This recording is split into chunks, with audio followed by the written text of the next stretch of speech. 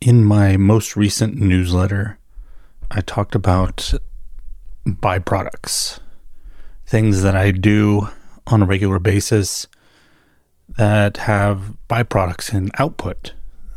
For example, I talked about how reading books automatically makes me want to talk about books. So if I turn on a microphone and I just talk about books after I read them, then suddenly I have a podcast as a byproduct. And there's another byproduct that I produce that I've kind of been, I don't want to say I've been ignoring it, but I've been kind of trying to figure out how it worked or how it could work. And that is what you're listening to right now. All the thoughts that I have from working with apps and technology and trying to build systems to be able to create things, all of this stuff creates byproducts. I have reams and reams, metaphorically, reams and reams of notes about trying to figure out this stuff. And I know that these thoughts are of interest to people because when I post about these things on X, generally these are the things that I get the most responses to, even though I'm not involved in the tech or PKM world in any way, really. So the automatic assumption there always was, well, why don't you take those and make them into posts on X, which my thing with X is, and social media in general, I don't want to create more noise and I don't want to create more overflow. So I want to take these raw thoughts that I have and then, okay, how can I shape this? And then you start thinking about what the best format is to make a post engageable. And I don't want to do that stuff because I don't want my job to become posting. I want my job to be thinking. So that's not an automatic byproduct. That's taking a byproduct and then processing it. And I don't want to do the processing part, or at least I want the processing part to be minimal so that I can focus on the main and the most important part, which is doing my important work. And that's work that is important to me. So that just doesn't work for me.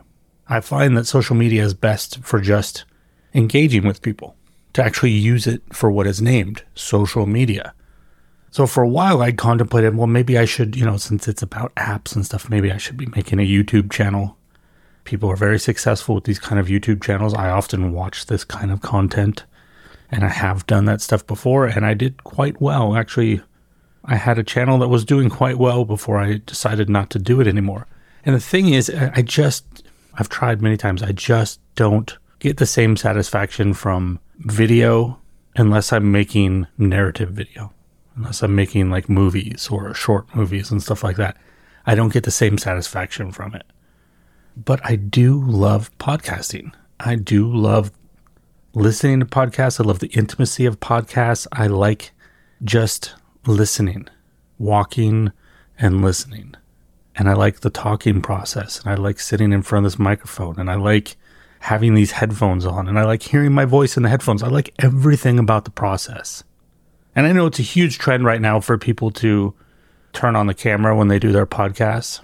But then you're down to the whole race of, well, is my camera good enough? Oh, I need to edit this. And I don't want to go through all that. And I really think sometimes some things should just be audio. I like the idea when something comes out, it comes out, and that's the form it comes out in. It can be frustrating at times to see a book that I want to read. My process with reading generally is I listen to something as an audiobook first to see if it's something I want to sit down and actually read carefully. And if it is, then I will go buy the paper book. It can be frustrating at times when there's a book that I want to check out and there's no audiobook version of it. It only comes in paper book. There's not even a Kindle version of it. It just comes in paper book. It can be frustrating because it goes against my process. But there's also something I really respect about that. And I kind of feel like an audio-only podcast is that type of thing. It is that type of statement. And especially when you're dealing with a topic like technology, talking about PKM, personal knowledge management, talking about note-taking, talking about apps, talking about devices, all of these modern things, it can be interesting to think about how do you do that non-visually? Because all of those things are so visual. And I think that's why I want to start here. What I want this podcast to be is something that I was looking for that I find here and there, but I don't find often enough. People just talking about life with personal knowledge management, with note-taking, with apps, with devices. Not tips and tricks, not instruction, not systems, not education, all of which I think are important, and once again, all of which I consume. But there's another side of that, which is, I don't know, maybe it's the nerdier side of it, in fact. The nerdier side of it, in fact, being talking about essentially the philosophy of it. Though philosophy is a heavy word, heavy word to use because it's an insinuation of, Plato and stuff like that. That's not what I mean by philosophy. I mean, philosophy, just in the most simple term of the word, the way of thinking about something. And what is the way of thinking about these things? And I feel like the way of thinking about these kind of topics is not a finalized statement. It is an ongoing evolution. It's an ongoing struggle. It is, as the title of the show says, at times a disaster. You're overloaded. And that's what a lot of these things promise us, right? To take this overload and make at least some of it manageable. And the process of doing that is a process of tweaking and adapting and changing and modifying and optimizing. That is a continual and ongoing process. And the only tool that I know that captures that type of process is a journal. And I don't mean necessarily a paper journal. It could be a digital journal. It could be an audio journal. It could be a video journal. But the idea of something that goes on over time and just captures things chronologically. A book isn't necessarily that. A book is, here are these ideas. I've organized them to optimize the effect, so that you learn this topic and now you learn this topic and you had to learn topic 1 and 2 so that you understand topic 3. That's why they're in that order. They're not typically written in a chronological order. Obviously, I'm talking about nonfiction books and not books that are printed journals or diaries. So that's what I want this to be. I want this to be an ongoing travelogue. I'm not coming at these things as an expert. I'm coming at these things as a fellow traveler, as someone who is discovering this as we go along. And that's what I intend to do. I intend to share the journey. So for those of you who are already subscribed to Creative Isolation on Substack, you might be wondering why this is connected to the other things that I do. I believe it's because everything on the Substack is about process. The newsletter is about my creative process. The podcast, Read or Die a Slave, is about books. It's about the input, the ideas and the thoughts that are coming in, which feeds my process. So you have output, you have input, but there's one piece of that that's been missing. And that's the logistics in between, the technical details, the actual process. And that's what I hope this will cover. And I hope in some way this will be of value to those of you who are already subscribed. Having said all that, in order to make this an ongoing journey or travel log, we need a sort of a basis, a place to start. I can't just go back to the beginning of my journey and start there. And this isn't the beginning of my journey with these things. I'm in the middle of it. We're starting in the middle. But what I can do is, let me take you back to the beginning of my podcasting very briefly. When I first did a podcast, I had a co-host. We had no idea what we were doing. I mean, the first episode was recorded just on an iPhone. And back then the iPhones weren't as good as recording. Now it might not sound that scary, but it was through earbuds and an iPhone. That's how we recorded. And we just had a conversation and there was no form to it, no structure to it. I think it started out with, "Hey man."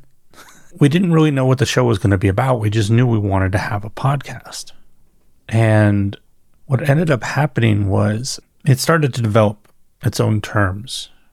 And ironically, as I think about it now, most of the terms that developed in that first podcast are still themes that I deal with now.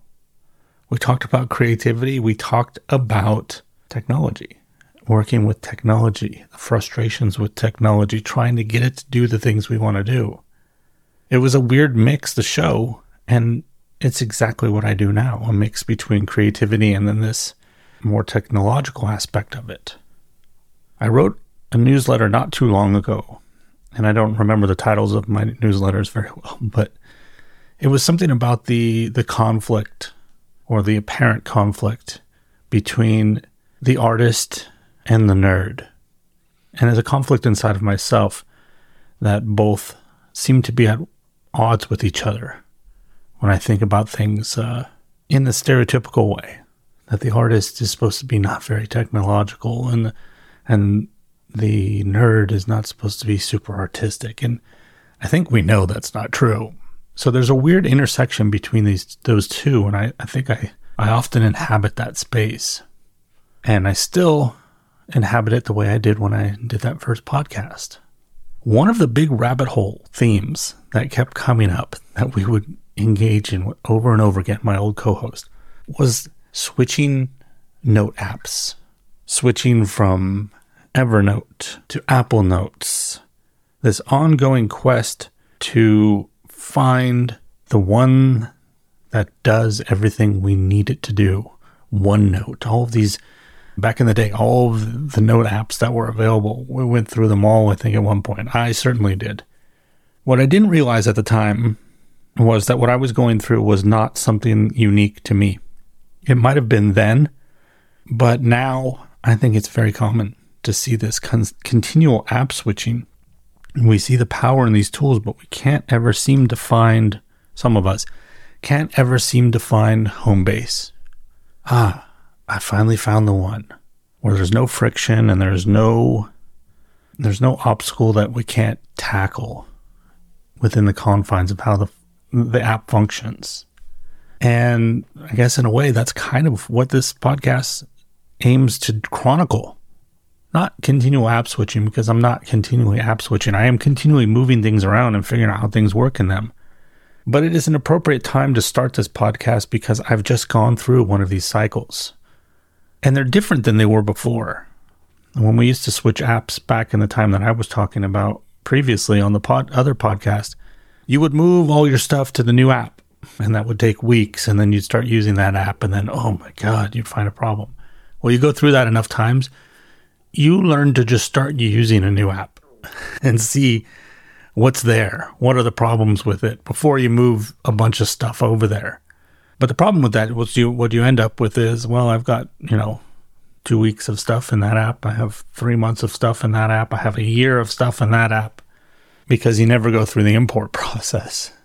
So I've gone through this recently, playing with a bunch of apps. And I think if we're going to start, that maybe we should start there. Maybe we should start with what I've just recently gone through, because I think it's going to give us a good jumping off place to move forward. I'm mixing my metaphors. I love to mix metaphors. It's awful. It's an awful habit. So here's my recent journey. And tone-wise, by the way, this is how the podcasts are going to be. It's just me talking. One of the apps that I've played with a lot recently is Heptabase. In fact, I was very confident not only in Heptabase, but in the people running Heptabase, so much so that I decided, I'm going to pay for a year of it. I believe it was $60 a year. I'm going to pay for a year of it. And part of what I was hoping to do was to lock myself into an app, to prevent myself from switching because of sunk cost fallacy. Sunk cost fallacy being that you assume something has to have value because you spent money on it. And sometimes you can use that to your advantage, which is what I was trying to do. And Heptabase is an amazing app. I mean, the development speed over there is incredible. Previously, I'd used other apps like this. It's essentially Heptabase is what you would call a canvas or infinite canvas or a whiteboard app. It has other aspects to it as well, but that's the heart of it. The heart of it is you have this space and you move cards. You bring in your words inside of a card. They're, little boxes. It's different than a mind map.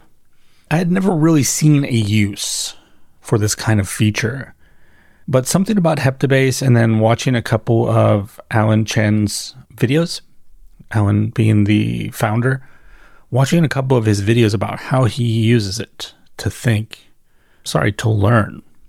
There's a big distinction here I should make about the way that Heptabase puts themselves out there. They don't say that they are a note-taking app, because they're not. They don't even say they're a tool for thinking. They say that they're a tool for learning. So seeing how he was using that to learn started to make me think about things that I do and where I had friction points with apps, all the apps that I used before. And I started to see how I could use that canvas feature to do things I couldn't do before. Now, to clarify that a little bit more, let's talk a little bit about my general process. We'll talk about it in current context, how I work through my process of learning. So I read books. I went through the audiobook and the difference between when I listen to something and when I read it. But generally, I take notes on a book when I'm reading it, and I have an index card. I do this manually, analog.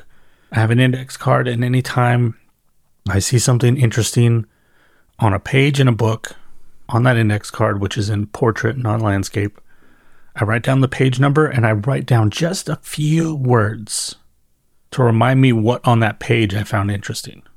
Now, there's multiple reasons I do this. Number one, I don't like to mark up books, not because of the whole, they're sacred thing.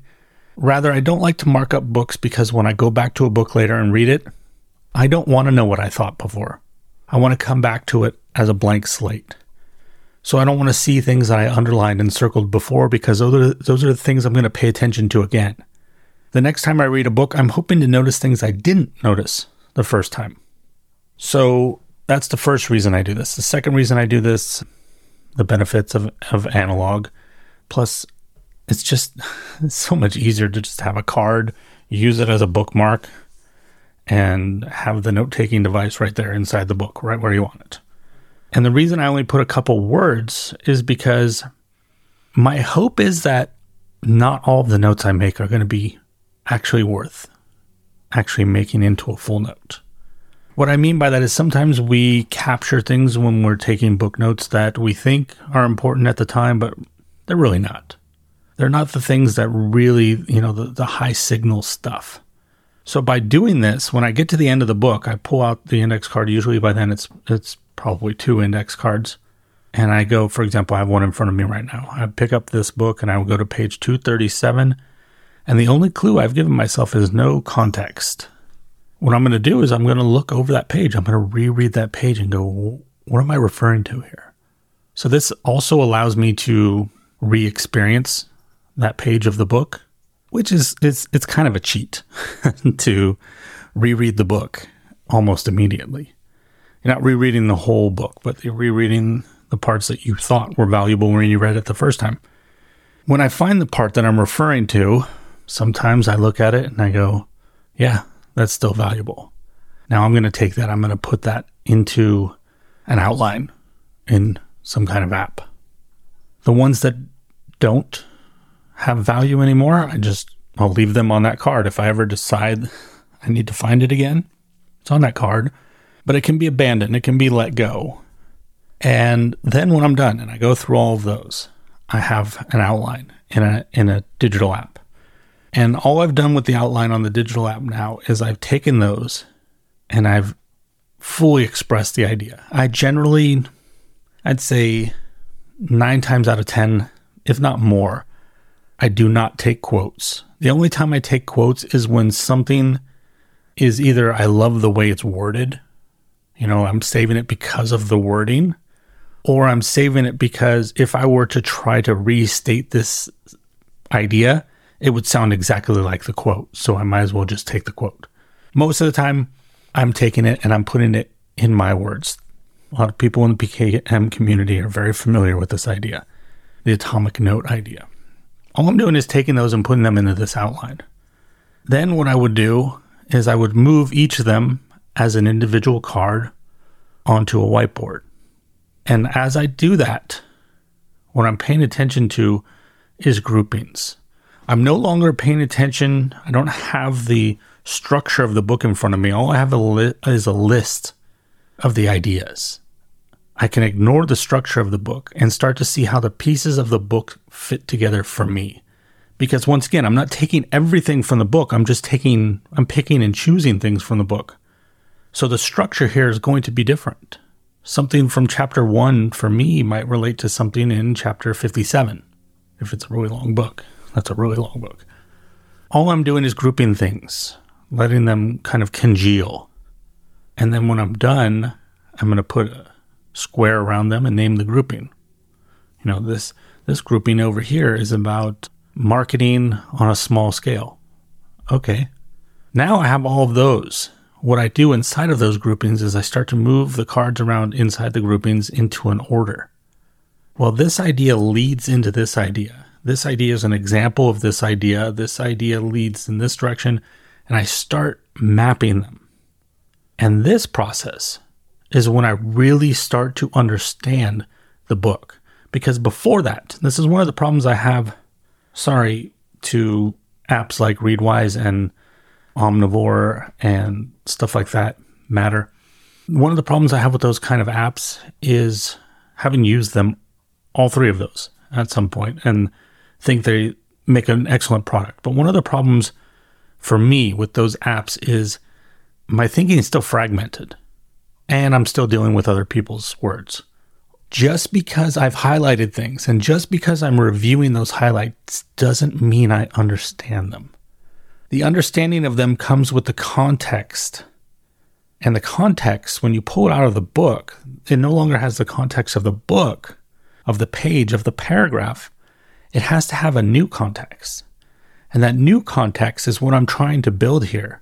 So I'm trying to take these and I'm trying to shape them into a new context so that I understand how they work together. And this is where I begin to understand what I got from the book. My purpose here, as I said, is not to take everything out of the book, just to take the things that resonate with me. So what I'm doing here is I'm not trying to map what this book is about. I'm trying to map what this book means to me, or what ideas I got out of this book and what they mean to me. That's the first step in my process. After that, I would probably take that map and I would make a new outline. And that outline would be structured with the groupings and all of that, so that if I ever went to that outline, I could review that. So I could either go to the visual review or I could go to the outline structure review. The purpose of having both is you could reference the text-based outline in other places in your note-taking app, whereas the visual one is there for visual purposes. Now, this is where the value of Heptabase starts to really become apparent to me, or the value of apps like Heptabase. Having gone through an analog phase, learning to do analog Zettelkasten from Scott Schepper, and by proxy from Nicholas Luhmann, I started to understand the value of the sections in a Zettelkasten box.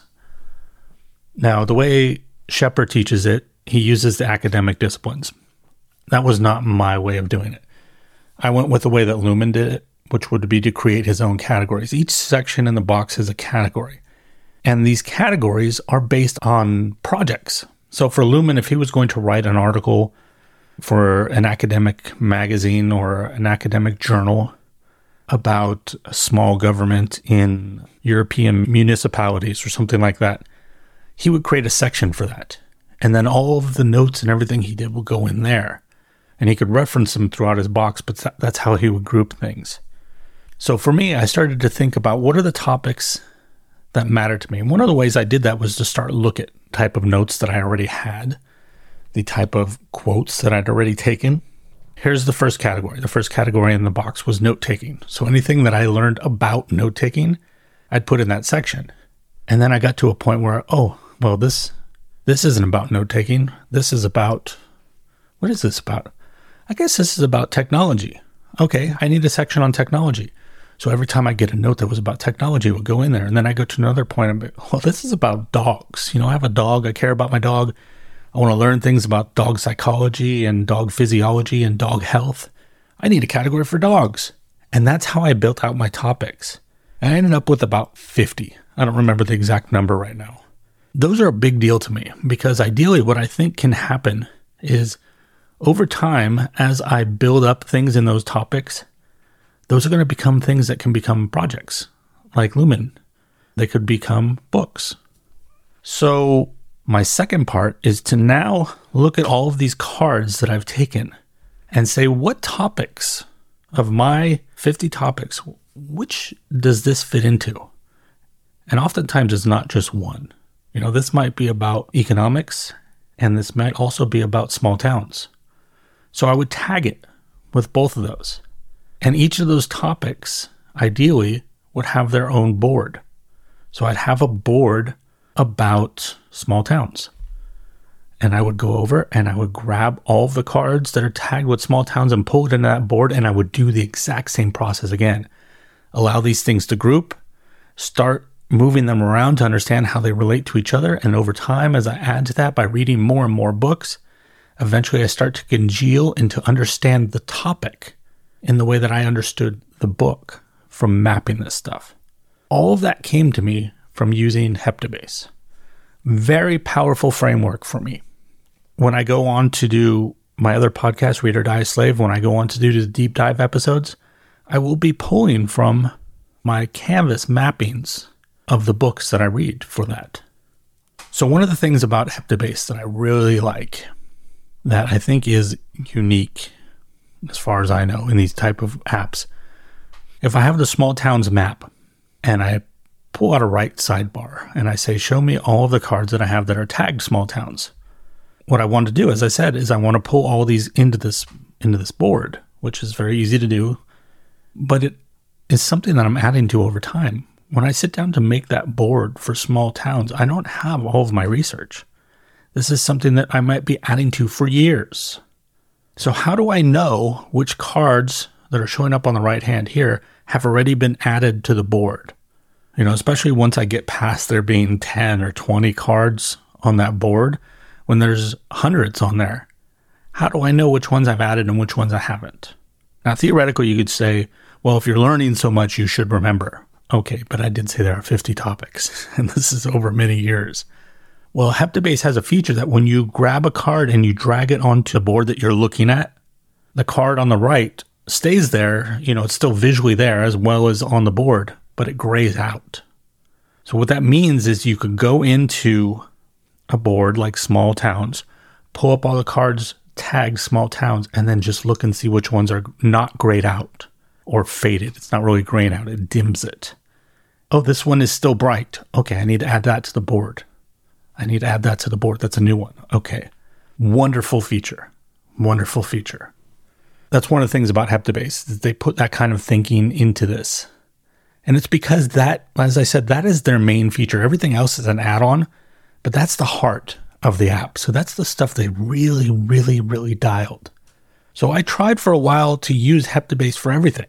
I tried to do my writing in it, and I don't know why. There's nothing technically that I could say about why I didn't enjoy doing the writing in it. I just didn't. It just didn't gel with me. And I think I can come to a conclusion about that as we talk about this, but we'll leave it at that right now. So I had Heptabase for a year, tried to use it for everything. Then I started thinking about Obsidian. Obsidian is an app I've used on and off many, many times through the years. In fact, I would say all the times I've gone through these app switches, Obsidian is one that I always seem to return to for at least a little while. Obsidian recently added an infinite canvas feature that they call Canvas. So I started to wonder, how does that compare to what Heptabase is doing?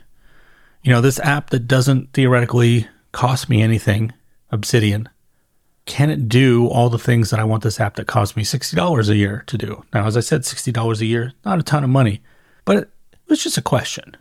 The main thing about Obsidian and Heptabase, the main difference being, one, Heptabase keeps your files in a cloud on their servers, right? Obsidian keeps it on your computer. Now you can sync that using sync features like iCloud, Dropbox, or they have a sync feature that you can purchase from them as well. But you own those files. You can actually physically see the files. You can export from Heptabase. It's just when you have apps where things are connected, interconnected, oftentimes that means what you get as an export isn't exactly one for one, right? You're not going to be able to just grab that and drop it in somewhere and have it function exactly the way it functioned in that app, because apps are built on the back end differently. So there's an appeal to Obsidian because of those things. So the question is, what about this Canvas feature? Can it live up to it? And I'll cut to the chase here. It doesn't. There's nothing wrong with the Canvas feature. It's a great add-on for somebody using Obsidian, but when you've used Heptabase and then you use Canvas on Obsidian, it can't compare. Once again, this is the difference between the core experience and the add-on experience. The Canvas is the core experience of Heptabase. Everything else is an add-on. The core experience of Obsidian is documents. Canvas is an add-on. So that makes a big difference on how it's structured and how it functions within the context of the rest of the app. Without going too deep into this, here are some examples of why it doesn't work the same way. I told you about the indication that a note had been added to the board. Canvas doesn't have that, which means in order to be able to know which cards I've added to a board, I had to create a sub-tag. So for example, I couldn't just tag something small towns. I had to tag it small towns /add. So I know that this is about small towns and I need to add it to that board. And then when I add it to the board, I would just take off the sub-tag part and just leave it as small towns. It's workable. It's a workaround, but it's friction. And it also means that you get that sidebar, that tag side pane. It starts to get cluttered. Even if you collapse them, the thing about it is every time you open that pane, they're going to be expanded. You can't keep that. I couldn't figure out a way to keep the tags collapsed in the side pane. So there's that friction. And when you're working in Heptabase and you add something to a board, you're creating a card. That's it. It's just the moment you click there, the box, you start to put words into it, that's a card. It exists in the system as an entity. Canvas, on the other hand, you can bring in cards. In this case, there would be notes. There's no cards in Obsidian. Everything is a note because it's document-based. You can create a note, or you can bring in a pre-existing note, or you can add an object to the canvas with text. So it's basically like card that only exists on the canvas, but it doesn't exist in the rest of the system. Which means that when you search, the only things that are going to come up in search are things that are made into notes, into separate notes. So anything you add to that canvas that is not a note, search does not know it's there. It does not see it. It also means that you have to go through the process of creating a note every time you add something to a board, which is more clicks than just clicking on there and creating it. And why would you want to? Why does it matter besides the search thing? Say the search thing wasn't important. Well, if you think about the context, the reason I gave you so much about Heptabase is so you can understand here how it works differently. If I were to do that same process, I were to take those cards, take those notes, I should say, those ideas. This word terms get a little mixy. Take those ideas from the books and put them onto a canvas. In Heptabase, every time I do that, each of those becomes a card. And I can tag them for the topics that I want to add them to. In Obsidian, if I add the idea to a canvas, it just exists on that canvas, which means I can't add it to anything else except to copy it, paste it onto a new one, which you're not going to do. So in order to be able to add it multiple places, you have to make it into its own individual note. And then you tag it and you add the sub-tag. There's just an extra level of friction for working things the way that I want to work them. In addition to that, I started to get into, I had many vaults. At first, I had 2 vaults. I had a vault for like personal notes, and then I had a vault for like my learning, all the type of stuff that I was doing in Heptabase. The reason for that is because the learning vault was all just my wording of other people's ideas, I didn't mind unleashing AI onto it for it to make connections. There's a plugin called Smart Connections. So I didn't mind that. But then my personal stuff, which is sometimes my journals, locations I've been, things about people in my life, I did not want to unleash that to AI. So I had those as two separate vaults.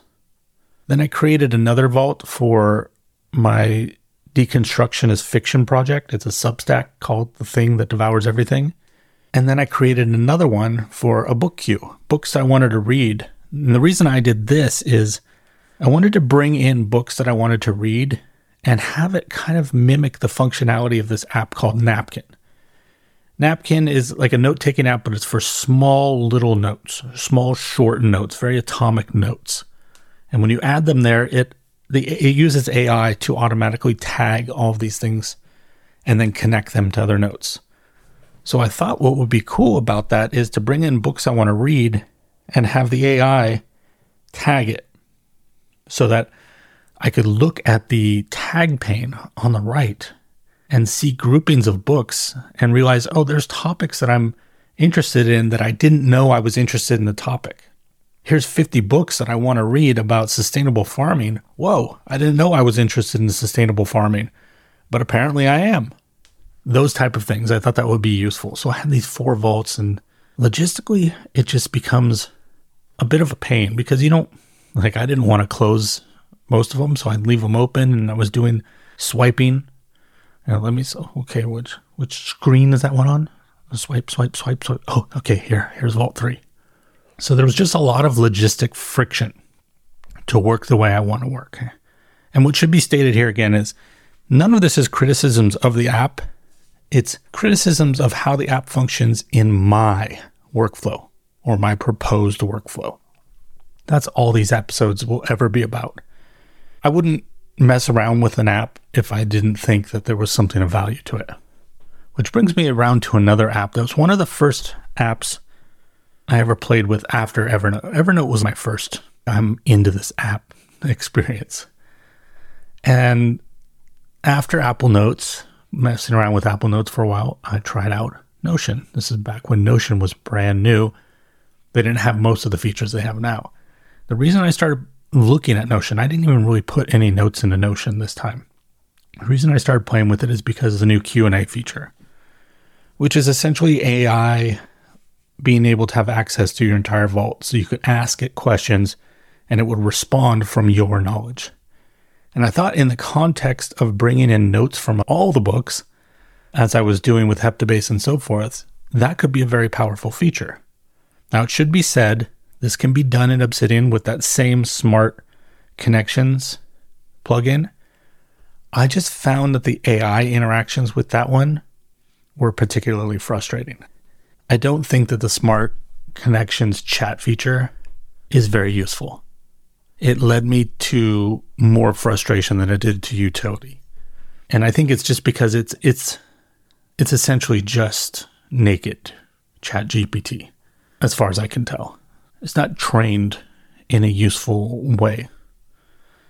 Some of these AIs, they need to be trained to use in certain functionalities.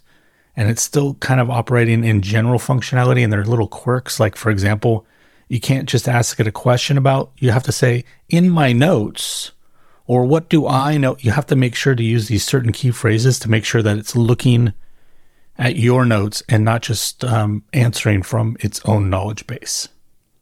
So I wanted to play with the new Q&A to see how it measured up. And I started playing around with Notion again, and I just, within not even a day, realized this just isn't for me. This is just not the way I think. It's too fundamentally different from the way I work. And it was literally friction after friction after friction. It didn't have any of the features that I wanted to do the things the way that I do all the time. And there wasn't enough utility from the things that it had that other apps don't have to justify letting go of those other things. So Notion just isn't for me. But in playing with Notion, what I did find was it's a really great place for me to post the public book list of all of the books that I've covered on my other podcast. And the reason I like that is because, number one, it's really easy to just say, make this public, and then it's public. but I can put it into a card view and people go in and it's not perfect. It's not the shape of the book cover, but it looks nice. When you go and you look at it, it's not going to show you just one card that takes up the whole width of a mobile device, which is where most people are going to look at this. It shows multiple cards. And I think that's a better view because it sucks if there's 100 books or more in the list and one book takes up almost the whole screen. That's a lot of scrolling to ask people to do. Whereas if it shows 2 or 3 books across, they can get through a lot faster and it becomes far more functional. The second thing about it is you can filter, like as somebody going to the page, just a public person going to the page, you can filter the list and search the list. If you want to look at my list of all the books when it gets really long and say, well, just show me all the books that Kurt Vonnegut wrote and just type in Vonnegut, it'll pop up the 3 episodes that I did on Vonnegut. That's really great functionality for people. And I don't think there's anything out there that really compares with that other than creating a website. So because of playing with Notion, I did get that. So I'm happy with that. So what I did next is I started playing around with LogSeq. Logarithmic sequence, LogSeq. Yeah. So I started playing around with LogSeq. One of the things about LogSeq is it has some of the advantages of Obsidian. The files are on your computer. You own them. It's open source as well. Obsidian? I don't think Obsidian's completely open source. LogSeq is open source. What I did when I went into LogSeq is I remembered immediately something that I had forgotten, and probably the biggest insight that I'm going to share in this episode, something I shared over on X actually, and a couple of you really engaged with this idea as well. There's something about block-based outliner apps and the idea of the daily page. Right here we're talking about LogSeq, Roam Research, apps like this. There's something about them that's fundamentally different for me when I use them. When I start using the daily page, something about that block-based outliner format makes me fill my pages more. And when I said there was things I wanted to say about Obsidian, this is where I'm going to go back to it. One of the things about Obsidian and Heptabase and Notion as well, when it comes to the writing experience, they're document-based. And something about the document base doesn't bring as much out of me as block-based outliners. One bullet, one idea. Something about that, I end up filling these. Just to prepare for this episode, I started to put down a whole bunch of ideas. I ended up with a ton of ideas just because of the structure of the way this works. I don't know why it's like that. I'm sure it's not like that for everyone.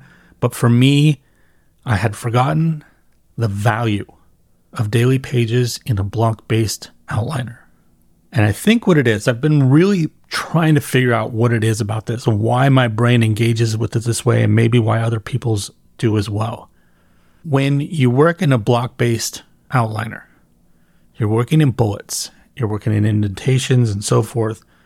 So the first part is that indentation idea is really a handy way to fill things up, and then you can just fold it and then move on to the next idea and then fold it. So you can keep kind of a visual compactness while still filling a page and not feeling overwhelmed with how much you have put on the page. So there's a ton of value in that. But then because most of these block-based outliners do block referencing, what that means is that one line, for example, in my notes right here, I have a line that says, for some reason, I write so much more. Someday, maybe I'm going to be searching for the word reason. And I'm going to pull up a bunch of quotes about reasoning and go, no, that's not the context of reason that I mean right now. And that block, just those words, for some reason, I write so much more. That's going to come up and I'm going to go, what's that? I'm going to look at it and realize that it's in the context of block-based outliners and go, oh, that relates to what I'm doing. And now I can reference that block and bring it over. Now, the reason that's fundamentally different than a document-based app, I might find that in a document-based app. I'm going to find it. I'm going to find the word reason, and just like I'm going to find everywhere I've used the word reason, search is that good now that every app's going to do that. But it's going to pull it up in the context of paragraphs, and I'm going to go over, okay, Sometimes you're lucky when you click over, the app you have highlights the word that you were just looking for. Sometimes it just kind of drops you at the right place in the page. Sometimes it just takes you to the document and you got to find it again. So you got to do search in document. Sometimes it doesn't have search in document. But in the best experience, you go right to that word and you go, yes. Now what do? How do you take this idea in this document? Who knows how long this document is? How do you take that idea and bring it into the thing you're working in again? Now, if you're working in Evernote back in the day, all you did was, well, I guess I'm just going to have 2 copies of that.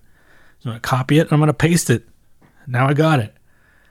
Problem with that is you're not going to get any of that linking. You're not going to get any of that cross-pollination to understand how things connect to each other in surprising ways that you would like from a Zettelkasten. In Obsidian, you can fake a block reference. Sometimes. Now remember, that line has to be by itself. If you want to take that line, it has to be by itself if you want to use that feature in Obsidian where it appends like a alphanumeric code afterwards, and then it references that somewhere else. If it's in the middle of a paragraph, you've either got to change your paragraph structure to be able to take that out, or you have to take the whole paragraph, which sometimes might be good, sometimes might not be. There's just more friction in it. So because of that, you start to think about how you compose your notes differently. Whereas in a block-based outliner, you just fill it up with whatever. And if you fill it up with garbage, it's fine. You're just never going to find that garbage again. It doesn't matter. You just fill it up because the important parts are going to be the parts you're going to find, and you're going to pull those out when you need them. And you can pull them out right from where they are. No friction. And I think that's why it encourages me and other people to write in them more. Another thing about block-based outliners is it gets rid of one of my biggest frictions with Obsidian. Here's an idea. Let me put the idea into this document. Crap, now I have to name the document. Well, if the idea is already there, now you have to think of another way to say the idea just to title it. And it's got to be descriptive enough that when you see the title, it's going to be useful. I don't care about the title. I just want the note. But now I have to give it a title. So do I just put like the first 5 words of this note? Do I create another version of it? Do I reword it? Friction. In a block-based outliner, there is no titling unless I decide I want to title something, which is not really titling it. It's just putting a bullet above it and indenting into it. The idea is the idea. It's already broken down to that minimum viable usability. So LogSeq reminded me of that. One of the things I like about LogSeq, a couple of the things I like about what they're doing, you can exclude pages from the graph view. Now you kind of do this in Obsidian. You go into the Obsidian graph view and you can say, you can create a search filter in there. Don't show me this page, don't show me this page, which is usable. But if you have a lot of pages, like for example, in block-based outliners, one of the things about block-based outliners like Roam Research and LogSeq, when you create attributes, so like when you say author, and then, obviously, now you've created a field where you would put author afterwards, that becomes a page too. And all of those pages are going to show up in your graph view. But when you go into your graph view is going to be clustered around all these attributes and all these tags, because in block-based outliners, tags and pages are no different. They're the same thing. So for me, someone who writes a lot of notes about books, I go in and everything's around a central hub, and that central hub is book. It's not really useful to me. It's not showing me how all of those are linked together. So I want to filter book out, but then I want to filter all the attributes out. And at a certain point, it becomes a pain in the ass in Obsidian. Whereas in LogSeq, you go to the actual page. So for example, the book page, and you type in, exclude it from the graph view. And then you go to the other attribute, exclude it from the graph view, and you can exclude all of those things from the graph view. So when you go in, it's just going to show you the links and the notes or the blocks and how they're linked to each other. Sorry, not blocks. Graph view doesn't show blocks. Graph view shows pages. It's going to show you how the pages are linked to each other. So that's a very cool feature. Another awesome thing about LogSeq, they have a whiteboard feature, and their whiteboard feature is pretty cool. I actually really like their whiteboard feature. What I love about their whiteboard feature is search actually sees what's on the whiteboard as opposed to Obsidian. which means whether I create a card or a text block, whether I create something in the whiteboard or I bring one in, either way it shows up in search. So anything I put into a whiteboard, I can find in search. And it's going to pull it up as blocks. So if I put item 1 and then I put item A and B underneath item 1 in an outline structure, I can just pull out item A. I can just pull that block out just like I would anywhere else. So in that way, whiteboards function in Logseq exactly the way pages do, except they're visual. That's very powerful. And it means you can block reference whiteboards, or you can reference whiteboards, and you can block reference things in whiteboards. And the whiteboards also show up in your graph view, so you can treat them as pages, which is very useful for the way that I do my book notes and my topic notes. But ultimately, I couldn't hang with Logseq, unfortunately. So much that I like about it, but there were too many little problems for me. First of all, the sync with iCloud, which is what I was using, it's not great. This, I don't know, I think it's mostly iCloud's problem, not necessarily Logseq's. But there would be times when I would add stuff to my desktop computer, which is where I'm sitting now, and then I'd go later, hours later, when it should already have synced, and I'd open my phone and it's not there. So then I have to go into the Files app and like click on the folder, and I don't even know what worked. I did like 5 or 6 things before finally whatever synced it over. So that's a problem. Also a problem that I had sync conflicts. I would type something into the mobile app and I hadn't been moving between devices. I was just sitting there, I'd type in something, and then all of a sudden I get a sync conflict. I'm like, what am I sync conflicting with? I'm not using anything else. So both of those things together makes it really hard to trust the sync system using iCloud. Now, they have their own sync option now. It's in beta. I didn't try it out. I'm sure it works better than that. But at this point, I was like, maybe this isn't the best choice for me, because there were other problems. For example, themes and plugins, no matter what solution you use, as far as I know, they don't sync. So plugins, yeah, you can kind of expect that plugins aren't going to sync to mobile, but they don't sync between devices either, computers. So my plugins on my desktop aren't syncing to my laptop. In addition, themes do not sync between devices, and there are no themes available at all in the mobile app. So what this means is every time I sit down to a device, unless I meticulously do something, at least between the two computers, I'm going to sit down. Each of them is going to look different. Each of them is going to have different functions because I might not have all the plugins on one. And none of those things are going to be on the mobile. So that it takes a little bit of luster off of the sync. And there are just parts of the interface that are frustrating for me in the way that I use things.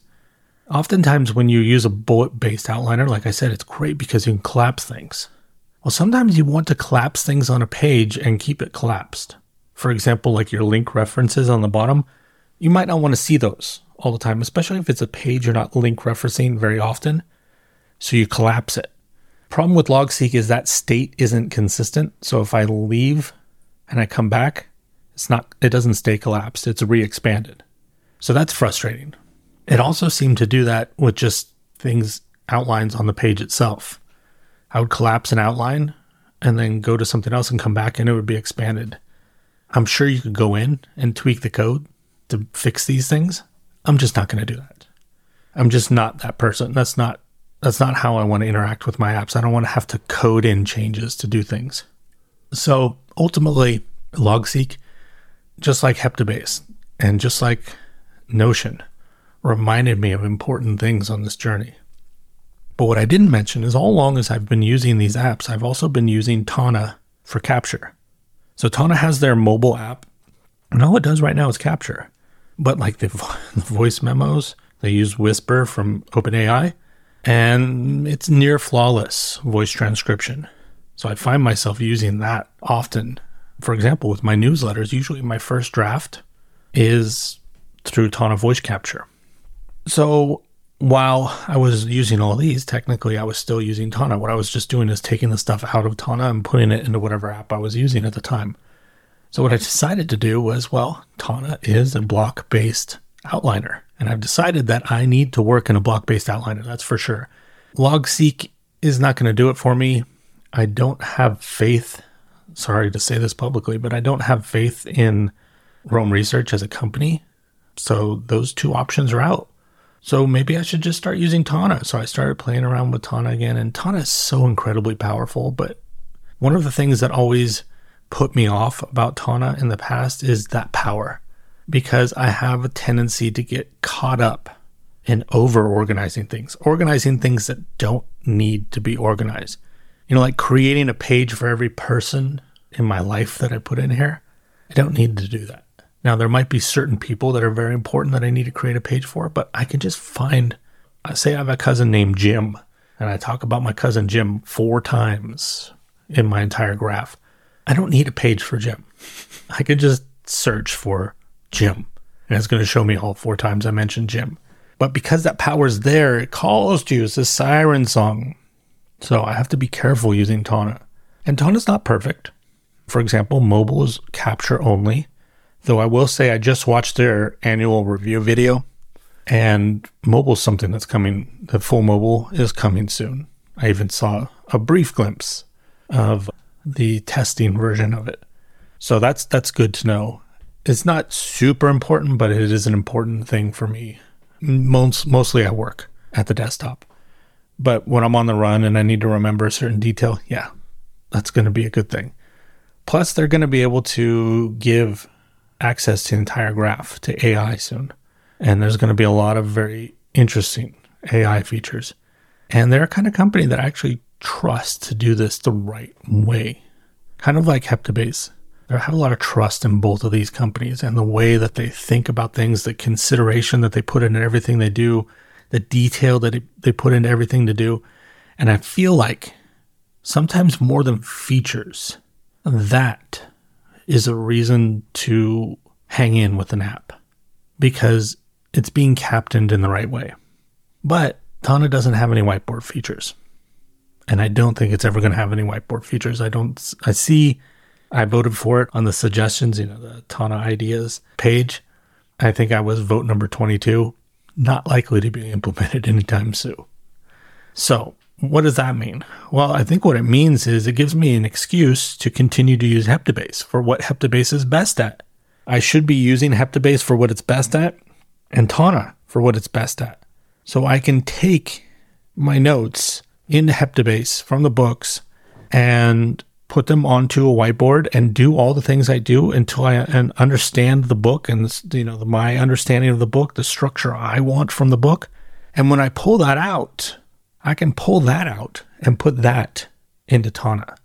What that means is if I search for an idea in Heptabase, I'm going to find it in Heptabase when I'm using Heptabase. But it's also going to be in Tana for when I need it as well. One is going to be in a canvas structure and one's going to be an outline structure. The canvas structure is going to be in the app that's made for canvas structures. The outline is going to be in the app that's made for outline structures. To me, that makes a hell of a lot of sense. So I think that's what I'm going to do as far as using the apps for their strengths. The other thing about Tana is it doesn't have a graph view, which is not really that big of a deal. I don't use the graph view for much except for every once in a while looking at the local graph view to see a different way of seeing what's connected. But there's one case where the graph view is extremely important to me, and that's the deconstructionist fiction project that I'm doing on Substack. It's called The Thing That Devours Everything. It's not a book. It was supposed to be a book. It's a fiction project that right now is moving in a linear fashion, a chronological fashion, but eventually is going to jump around and is going to, as I said, deconstructionist. So it's going to become something non-linear. And the only way that I can keep track of that is to use Obsidian for that one project so that I can look at the graph view. So that's what I'm going to do with that one. Use that app for its strength as well. And then there's one thing that I don't really have a solution for, and I think I'm just going to have to live with, which is My biggest frustration with Tana is that there are no soft returns. What I mean by that, if you don't know what a soft return is when you're on a bullet and you want to go down one line, but you don't want to create another bullet, you can't do that. So in other apps like Logseek does it well. If you hit shift return, you get a new line, but it's a new line of the same bullet. So for, say you wanted to write a haiku, a 3-line haiku, in Logseek, you would just write your first line, shift return, write your second line, shift return, write your third line, and your whole haiku is one bullet. So that whole haiku can be block referenced somewhere else. In Tana, each line of the haiku would have to be a separate bullet. So in order to block reference the whole thing, I'd have to block reference something that I put above it. Or what I've been doing for some things is oftentimes when people quote poetry in prose, in a book, instead of showing the line breaks, sometimes at the end of the line, they'll just put a / and then the next line and then a / and then the next line. I've been using that. It's not the best solution, but the reason it's important is because my newsletter's sentences for visual impact. But if I were to block reference that somewhere, I don't want just the first 3 lines of that sentence. I want the whole sentence. So in the case of what I would need to block reference something, it's not pretty to have those / in the lines, but that's what I'm going to want to pull. I want to pull the whole idea.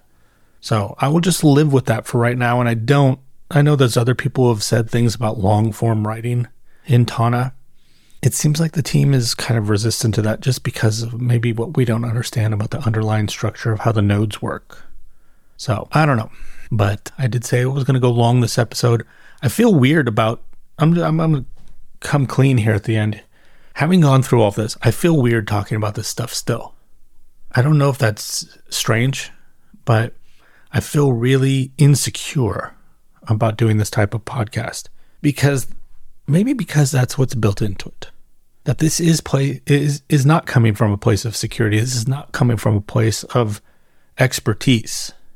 But there's also a part of me that wonders, is this super boring? And I guess I'll find out. But I feel like I need to get this stuff out. This is a byproduct that I need to do something with. And if you want to check out my newsletter, go over to creativeisolation.substack.com, which is going to be automatically linked because that's where this podcast lives. If you go there, you're going to find the newsletter. You're also going to find my other podcast, Read or Die a Slave, which is my podcast about books. And then if you're really adventurous, you can go over to thingthatdevours.substack.com, which will also be linked here. And that's my deconstructionist fiction project, which I've mentioned here.